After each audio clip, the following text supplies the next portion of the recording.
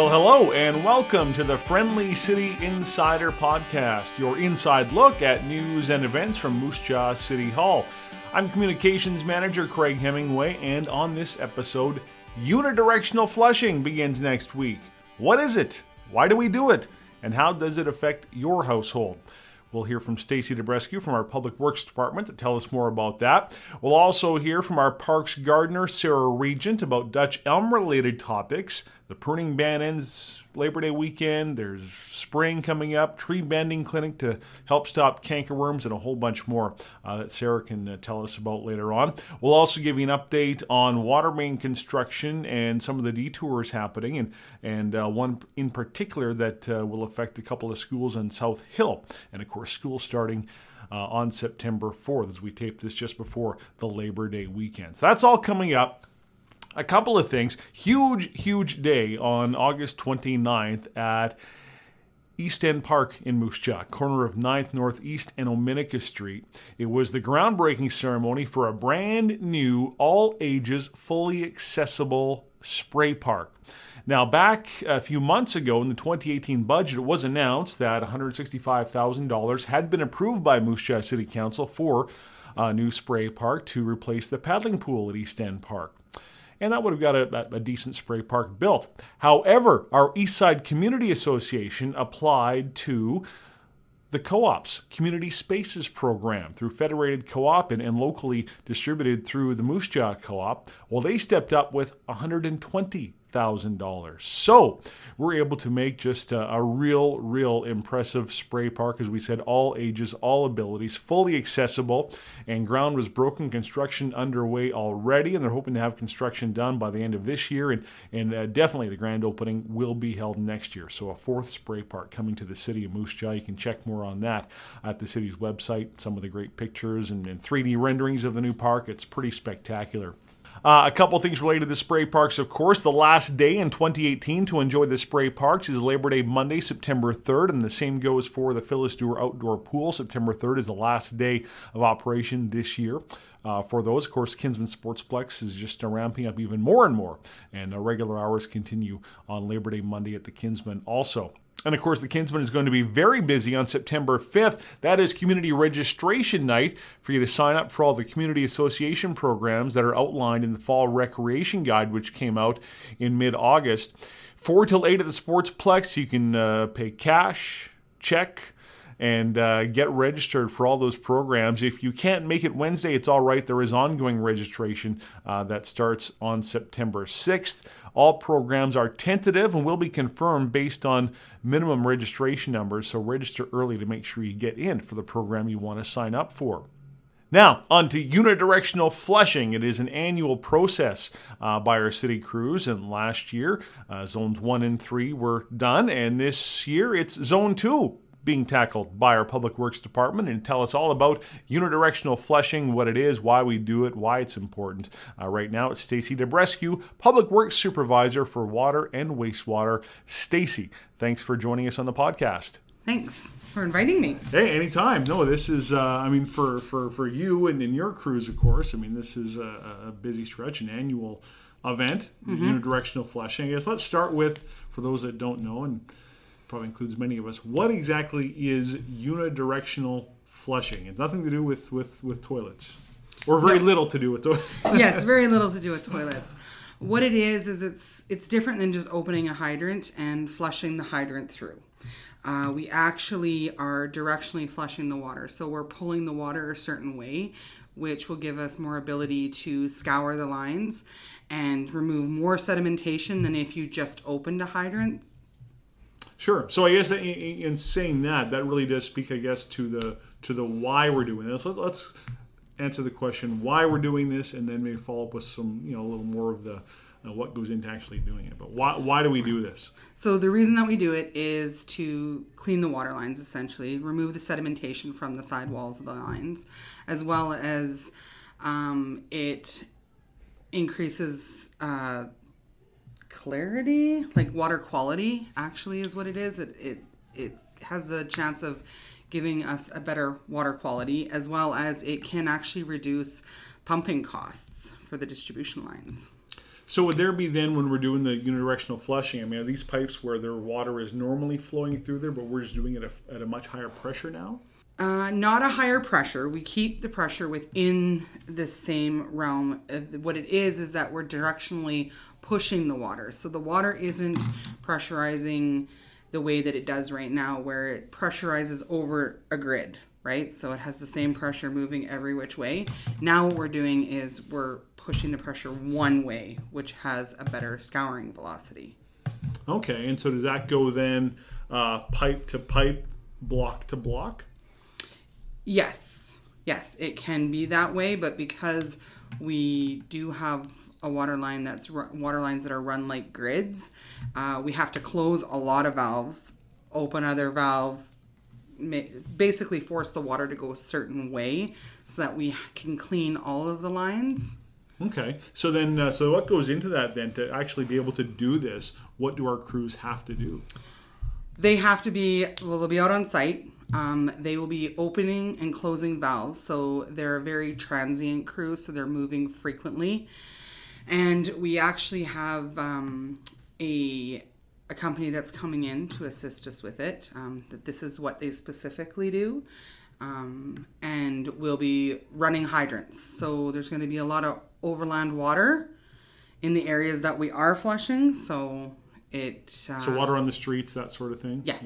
Yes, a lot of water on the streets. Yes. Okay.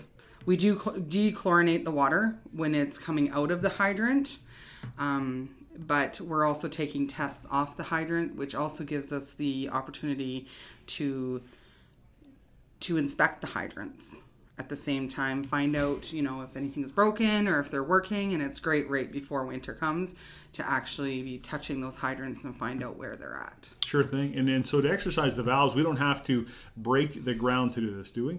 No, we don't. Actually, it's a valve key that is inserted into the ground. There's a special entrance point for it, and we operate it from above ground. Okay, so we know where the access points are. We just find one, open it up, fire down our tool. Yeah. Is there a specific name for the tool that we put in the ground? It's a valve key. A valve key. There we go. Yes. Which you just mentioned. I'll Yes. pay attention more going forward. Well, there's a lot that goes into this, and I guess that's why we're doing this, is to explain that process so people know what it is that actually has to get done. And we've talked a little bit about the overland water you mentioned, which will be dechlorinated, so it won't ruin grass or any of those things, Correct. right? But for residents who are going to be in areas where this is getting done, how will this affect them? It can cause discoloration in your water. So what we are asking people is to the best of their ability, refrain using the water while we're actually flushing. Obviously you may have to use the water. We understand that. Following that, all you'd have to do is just flush your lines out and it should become clear. Now, a lot of people think, expect that it would be clear right away. Sometimes it can take time because we may have to actually do a separate run that will be running past your place, but just in a different direction. So you may think that it's done, but it's sometimes not as simple as that. Sure thing. So how will residents know, though, when it will be done in front of their area? They can actually log on to the City of Moose Jaw website, and we are going to have an interactive map that we will be updating every day. So yellow means that that's where we plan to be going within the next 24 to 48 hours. And the blue will actually be that we've already passed that area and we don't expect to go back. So once it has cleared blue for, a few blocks or 3 to 5 blocks, typically you should be able to run the water and it should clear up very quickly. And how many blocks will we do in a day? Everywhere is different. Sure. Yeah, Sure. It's completely different. It depends on, some we have what we call them runs. Some are long, some are short, just depending on where the pipe goes and how many connections are to that pipe. How close does it need to be to my house for me to be affected? Like if they're, say, 2 blocks away from me, if there's a yellow 2 blocks away from me, will that affect my water? Yes, it definitely could. It may not. We do have a lot of old cast iron pipes, so it will often stay discolored until we're completely past you. Sure. Is there a radius that where you would be deemed not to be in the zone, or is it really just a matter of if I turn on, I've got a little bit of brown water, well, clearly I know that it's being affected, I'll let it run until it's clear. Exactly. It's really just about, in the end, giving us better drinking water and better water to use, right? Getting rid of sediment, getting rid of anything else, right? This is just giving us better quality of water. Yeah. We do have very good quality of water. I know discoloration is obviously a concern for some people. That's all due to the cast iron, but it is not harmful in any way. And if people are concerned about discoloration, because aesthetically it's unpleasing, for sure, fill up your own pipe or buckets or, pots or water or whatever you want to fill up, just to make sure that you're covered for the time period that we'll be flushing past you. Yeah, and we'll emphasize this is not like a boil of water. You're not under any advisory when this is going on. No, not at all. We're using the same water that runs through those pipes all the time. Nothing is changing that way. The only thing that's changing is we're changing the direction of flow. Right. Okay, so we're going to start this on September 4th. How long will the entire program last? It's expected to last for 3 to 4 weeks. Okay, so through the end of September, basically. Yes. And it's going to run from what times during the day? It's going to run from Monday to Saturday from 7 a.m. to 7 p.m. Okay, and we mentioned that you can find the map. Just go to the City of Moose Jaw on the homepage. Right at the top, you will see unidirectional flushing link there. Click that. It'll take you to the information that you need to know about why we do it, how it improves the water, and of course, as Stacey mentioned, that the interactive map showing where we're going to be on any given day and where we have already been. Stacey DeBrescu, Public Works Supervisor for Water and Wastewater. Anything else to add about unidirectional flushing? Just a reminder that these are transient crews, so when you see water on the ground, don't drive through it. There's often a worker standing right beside that water, and try and steer away from them so they can do their job. Our thanks again to Stacey DeBrescu, Public Works Supervisor for Water and Wastewater, telling us about unidirectional flushing, the full schedule, and maps, as we said, right now at moosejaw.ca. And speaking of all things water mains, Phase 3 of the city's water main replacement program well underway here in 2018, going great. 5 sites fully completed right now. 2 others are well underway. One of those is Manitoba Street. They're working on the 0 to 100 block right now, and they're going to continue to push eastward through the 100 and 200 blocks and replace the water main and, of course, get a brand new road there. And that will fix that 2nd Ave and Manitoba intersection by the subway Esso there. It's pretty rough, isn't it? But that is part of what is being taken care of with this phase of water main construction. And the other one you no doubt have noticed is happening on 12th Avenue Southwest. And right now the work is concentrated on the south side of the 4-way stop at Cotto and 12th, and that work will push forward northwards through that 4-way stop. So in a period of time, there will be detours right at that 4-way. Right now, though, the detours are at 10th Avenue and 14th Avenue off of Cotto, and so that's especially important for school buses and parents wanting to drive their kids to school, whether it be Westmount or Sacred Heart. You will have to use detours at 14th or 10th, depending on which side of 12th you're on, to make sure you can get to those schools on South Hill. And again, we've got the detour maps and more information on the water main construction right now online at moosejaw.ca. So yeah, school getting back in, and of course as September begins, we're in the final month or so of attending to green spaces in the city, flowers and trees and parks. And for those of you with elm trees, pruning season has returned. To tell us more about the elm pruning ban being lifted and some of the many programs the City of Moose Jaw is undertaking to take care of trees and parks over the next few weeks, it is our Parks Gardener, Sarah Regent. Sarah, thanks for being here. Oh, it's always good to be on the podcast. You're our most frequent guest on the podcast in its early life so far. That's, for a lot of reasons, including the fact there's just lots, especially this time of year, to talk about for sure, right? So, how busy are you these days, guys, planning for everything that's happening, before freeze up? Yeah, it's quite busy.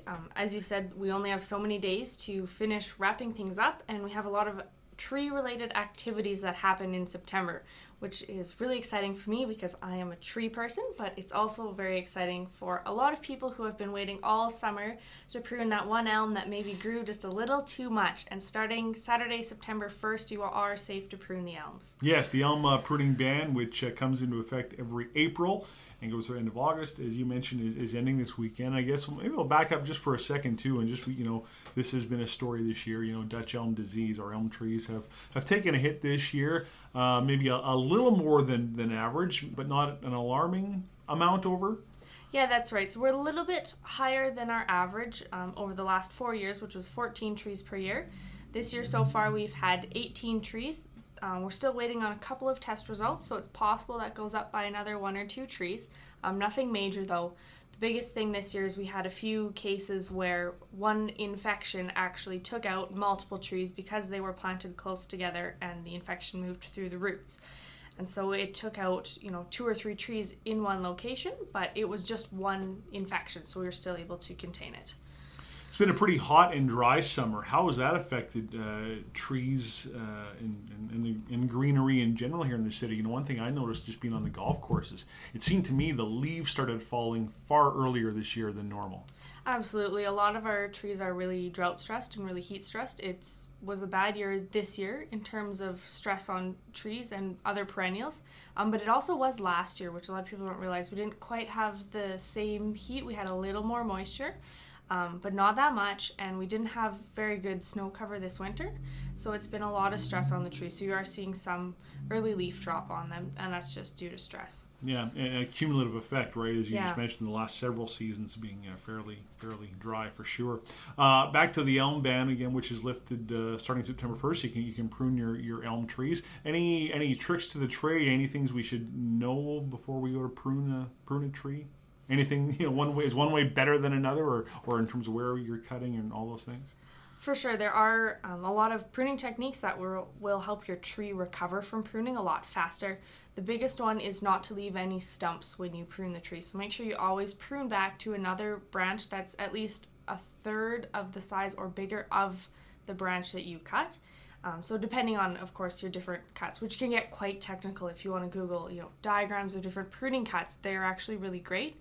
And they'll illustrate how to prune your tree so that it can heal over that wound as quickly as possible. And sticking with the whole elm theme, we're trying to, of course, do what we can to prevent Dutch elm disease. One of those ways is with basil spraying, and we're about to undertake that right away here. Tell us about that program. Our basil spraying program targets the elm bark beetle that spreads Dutch elm disease. And so the elm bark beetles overwinter in the bottom 50 centimeters of the tree, or about 2 feet. And so if we just target spray that portion of the tree, we can control the beetles actually with a very high degree of success. And that'll prevent them from hopping from tree to tree and potentially spreading Dutch elm disease. And any areas that we do spray will be marked with a white and green sign that says this block or this area has been sprayed for elm bark beetles. And also all trees that are sprayed will have a colored dot spray painted on them just before spraying. Okay, outstanding. Another way to help keep our trees healthy is with tree banding, and this is something that, of course, residents are encouraged to do is band trees. But many go, well, how do I band a tree? Well, there's a clinic for that, and that is coming up here September 11th. Sarah, tell us all the details. So our banding clinic is on the 11th, as you said. We're running from 5 p.m. to 7 p.m. I'll be in Elgin Park. We will have all the stuff you need to band a tree. We'll be doing hands-on demonstrations, explanation on how to band a tree, which trees you should band, which ones don't really need it, and also an explanation as to why we band and how it is that they catch the canker worms, which are those annoying worms that will eat the leaves off the tree in the early spring. And the fun continues through the month of September. We're trying to control so much, and really now we're on from our trees to green spaces in general. We're going to be spraying for weeds later this month.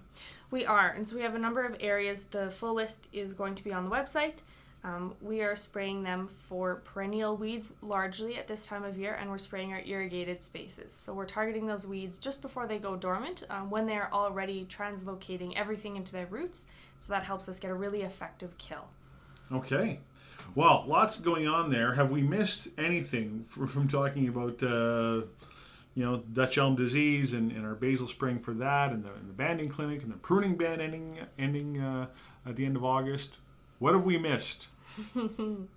Oh, there's a lot of tree stuff going on. That covers everything that's happening in sort of the first half of September. Come the second half of September, do watch for the Tree of Significance program coming out.